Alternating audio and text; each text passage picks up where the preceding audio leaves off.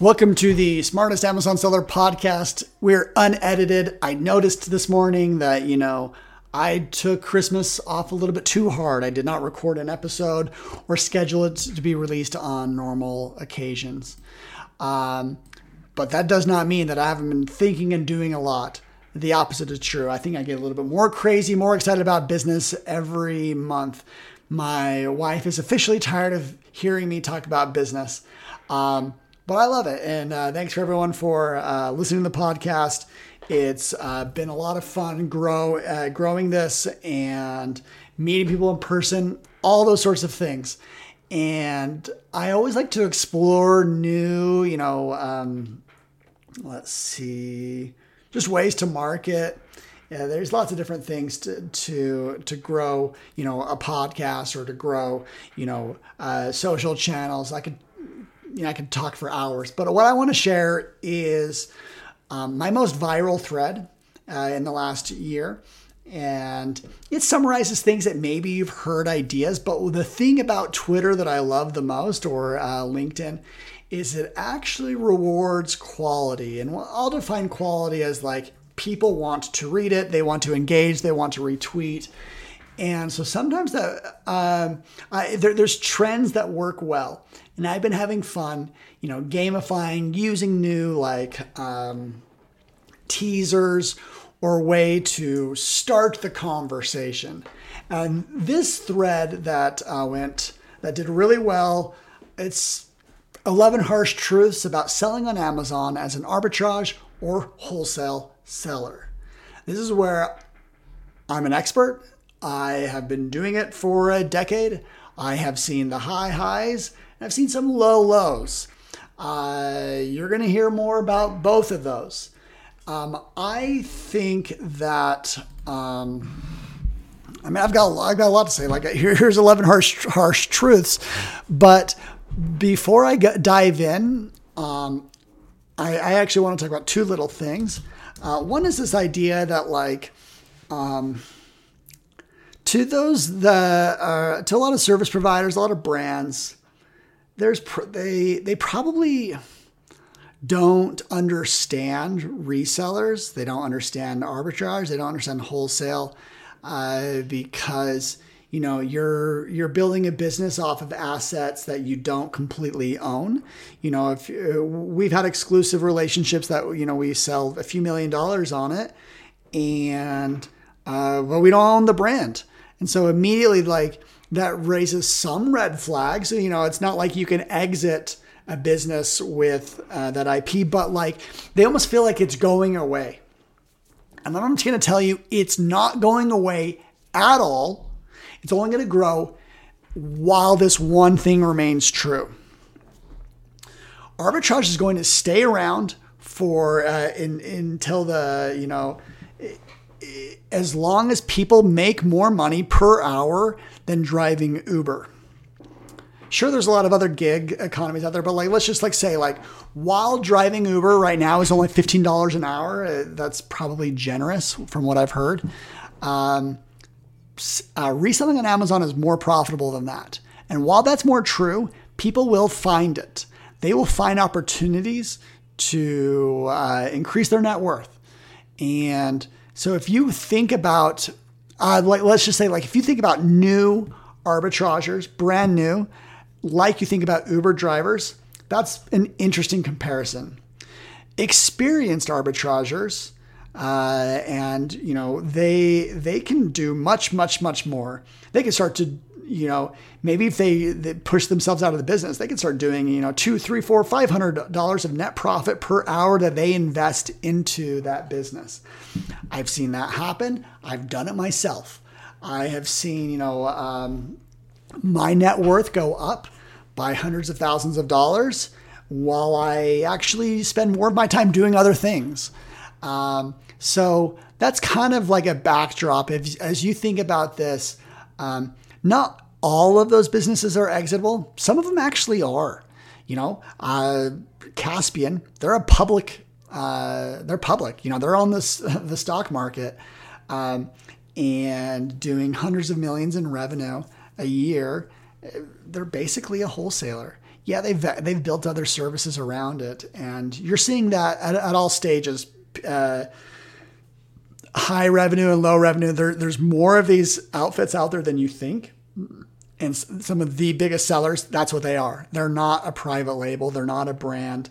They sell other brands. We're talking like Pattern and Spreetel in particular. They're ginormous. Pattern hit $1 billion in revenue. And at the core, they are just a wholesaler that is really good at sales and marketing. Sales and marketing of their own brand so that other brands trust them. And that is my opinion. So while those things are true, I'm going to talk about this. There's one other thing before I get to the thread about the 11 harsh truths. I actually want to talk about something I spend a lot of time thinking about. I was very dismissive of it at first, but there's absolutely no way to dismiss it anymore. And that's the new AI tools and how they're changing the game. I am using ChatGPT AI to write articles. I am using them inside of SmartScout now. Within a month, we will release what I would probably say is the best, most effective listing writer on the planet. You know, I'll go to bat for that. Why? Because it will allow a dumb, let's just say a dumb copywriter, a dumb brand manager, a brand new private label seller to make better listing content than an average copywriter. Why? Because we're using AI to write it so it's elegant, but we're using a relevancy engine behind to make sure that you are using the right keywords, that your SEO is strong. I kind of wanted to build a tool similar to this about a year ago. But now once we saw OpenAI and that it has an API, we're done. And I've featured Data Dive. I've featured Helium 10. I've paid for those tools. Love them. Those may be the best of the best to get what you want done, but they also take a ton of time and they take expertise. And some people just don't want to write. And it could take, I actually think to do Data Dive right takes maybe 45 minutes per listing. And that's after doing hours of training. Well, give me a dumb brand new seller and I will make them 90% as good as Data Dive within 3 minutes. So AI is a tool like the calculator. It needs a human behind it. It needs intelligence, but it really is on its own an intelligence and how much it accomplishes for you. I'll probably do one more episode talking about it because, I spent 30 minutes this morning and it is awesome. It looks good. And anyone that ever touches the listing copy, you're going to want to see this. This will change the game.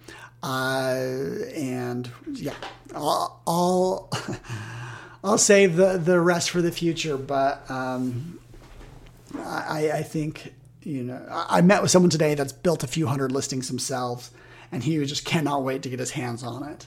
Because I showed him in real time what it was like to bring in a relevancy keyword engine on top of AI and just crank out Amazon listings. Yeah, you can use ChatGPT to create these listings, but they don't do it with keyword stuffing in a SEO rich way. Okay, Twitter thread. Let's jump in. Now, many of these are going to be applicable to anyone selling on Amazon, but these are things that I learned the hard way. That's why that's called the harsh truths about selling as an Amazon arbitrage seller. I might be wrong. You could prove me wrong, but let's see. Number one, unless you get to $2 million of net profit and have true competitive moats, you do not have an exitable business. Okay, maybe you'll find someone that will pay a 1 to 2 times multiple, but you're not going to be able to go on an open market and get people that start to pay a higher multiple, that think about you differently, that want because the buyers, they want to make more money off of the business than you did. That's why they're buying it. So you kind of need to get scale. The reason I know this is I've done this. I have had 30 plus conversations about exiting BuyBoxer. There's a lot of reasons why that didn't work out. But at the end of the day, why we didn't even get initial interest with so many people. We actually did get an offer. They backed out, not even related to us. But why so many of the conversations just stopped is, yeah, we had tech, but the founders, myself, I didn't want to stick around. I was moving on.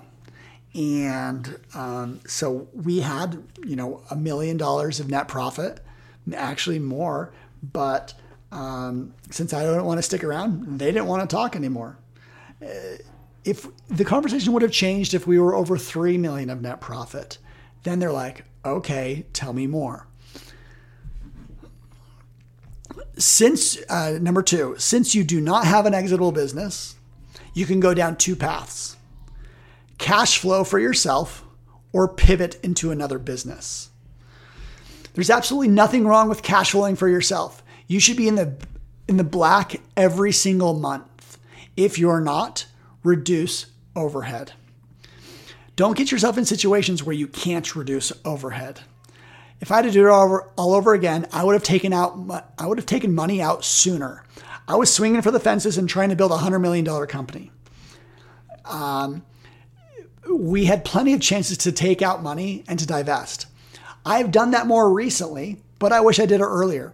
My more recent efforts, I bought a private label business, and I've built a software service. I still enjoy both of them. I could not be more excited. You heard me talking about AI. I'm extremely excited about SmartScout's future as we go toe-to-toe against much more tools with much more capital, and we outperform. We kick their butts all across the board. We have we're a less expensive tool and offer more features. Now, number three, specialize. Everything gets easier once you specialize. If you're selling on Amazon, focus on a category. Focus on a product size. Sure, you can be in every category with Amazon FBA, but if you're talking with a brand, you won't know anything that they absolutely must know. If you know the 10 pitfalls of beauty on Amazon, don't you think other beauty brands will want to work with you? You will be surprised by how many decisions get answered after you do this. I would absolutely specialize in a category. Why not? Because then you'll know your target market, you'll know the brands that you want to go after, and you'll look more attractive to them. If, say, you have a website, maybe you're an agency, or maybe you have an agency service, and if you say, we know how to make beauty brands look sharp on Amazon, if they're a beauty brand, finally, someone's talking to them. But if you're just saying, we know how to grow Amazon revenue, that's not speaking to them. Everything gets easier when you specialize. I think about this constantly as SmartScout makes specialization decisions on the daily. Our private label business, it's a weak business because of how broad it is. We will only gain advantages if we specialize. Now, I could do an entire podcast on that and applying it. But here's how private label can. We have a bunch of products. We have one putting mat. And I'm like, well, what if we just became a golf accessories business? Then we could become a name brand within a community. What if we have the best putting mats in the world? That I could actually go to bat with that statement. I can't right now. We have one putting mat.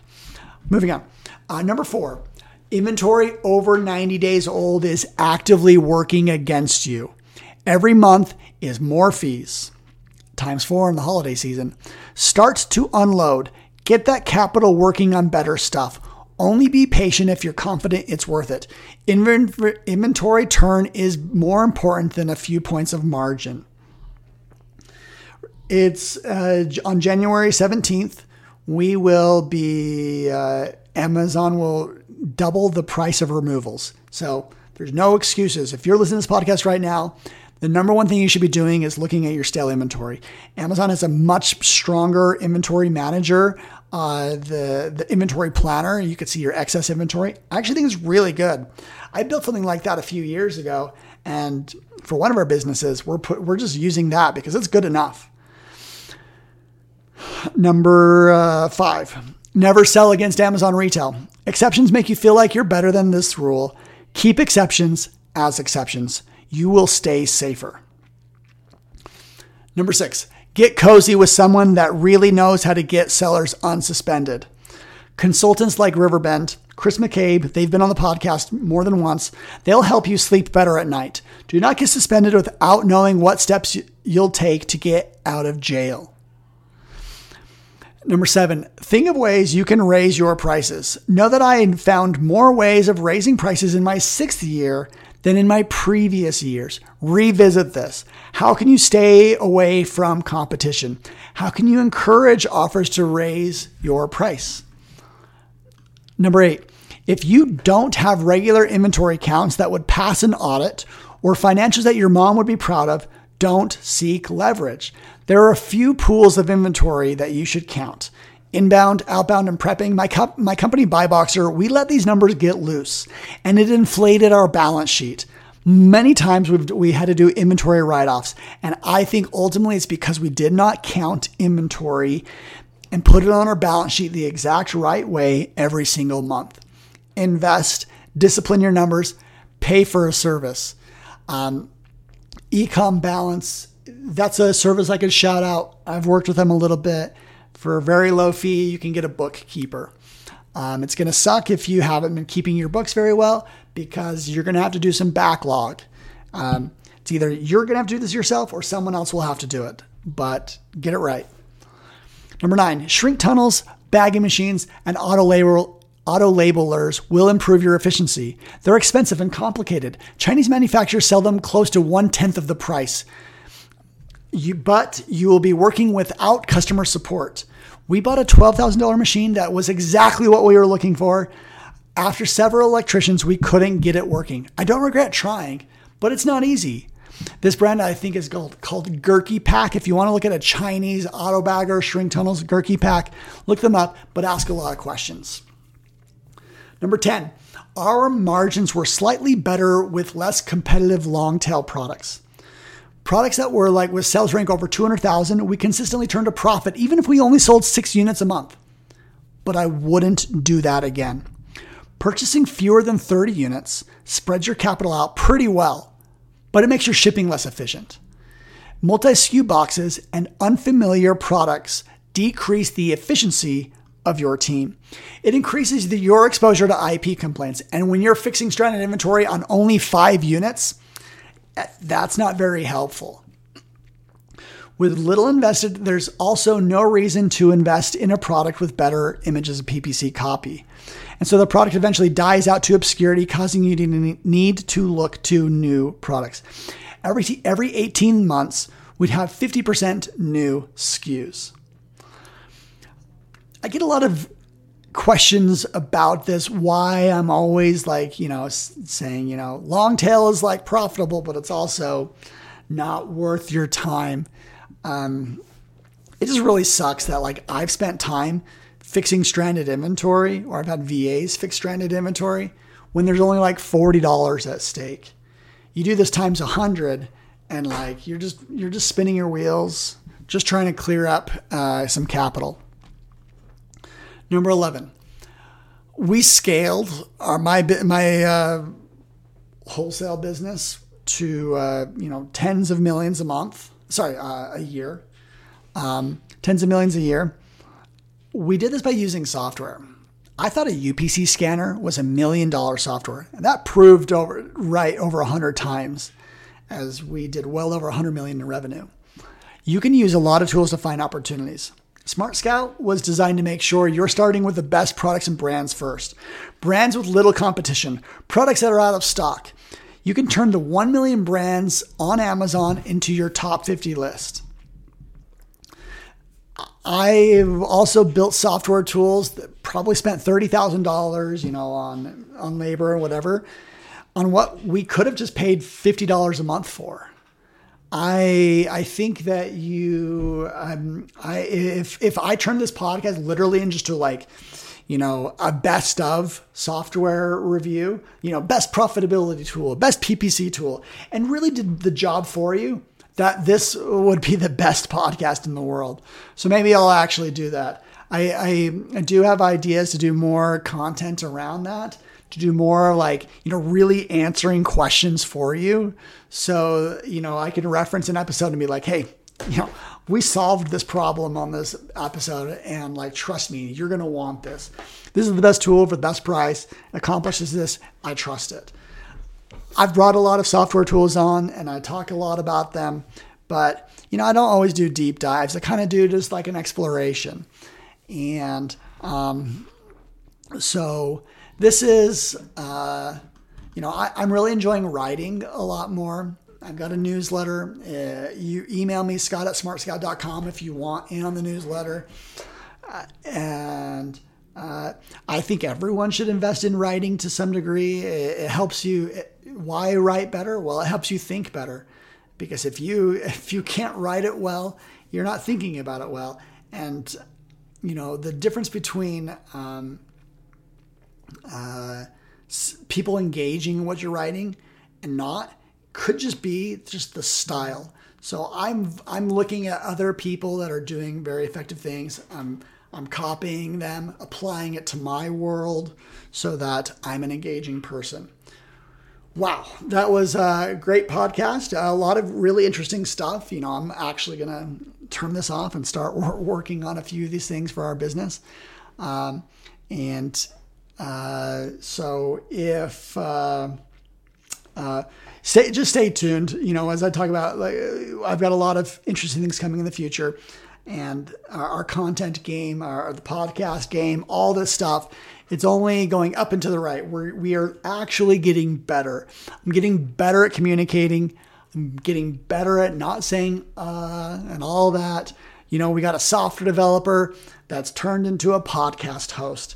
And believe it or not, I look at my original episodes and I cringe. Not to say that the content there isn't like some of my best. It's just my ability to deliver and to think clearly has gotten a lot better. And so thanks everyone for listening. I think 2023, I'm optimistic. I'm optimistic about everything, But so if you want people to talk doom and gloom about recessions and all that, you're going to have to tune into other news, because I know that if you get better at your job, if you get turned into a more clear thinker, your chances of success approaches 100%.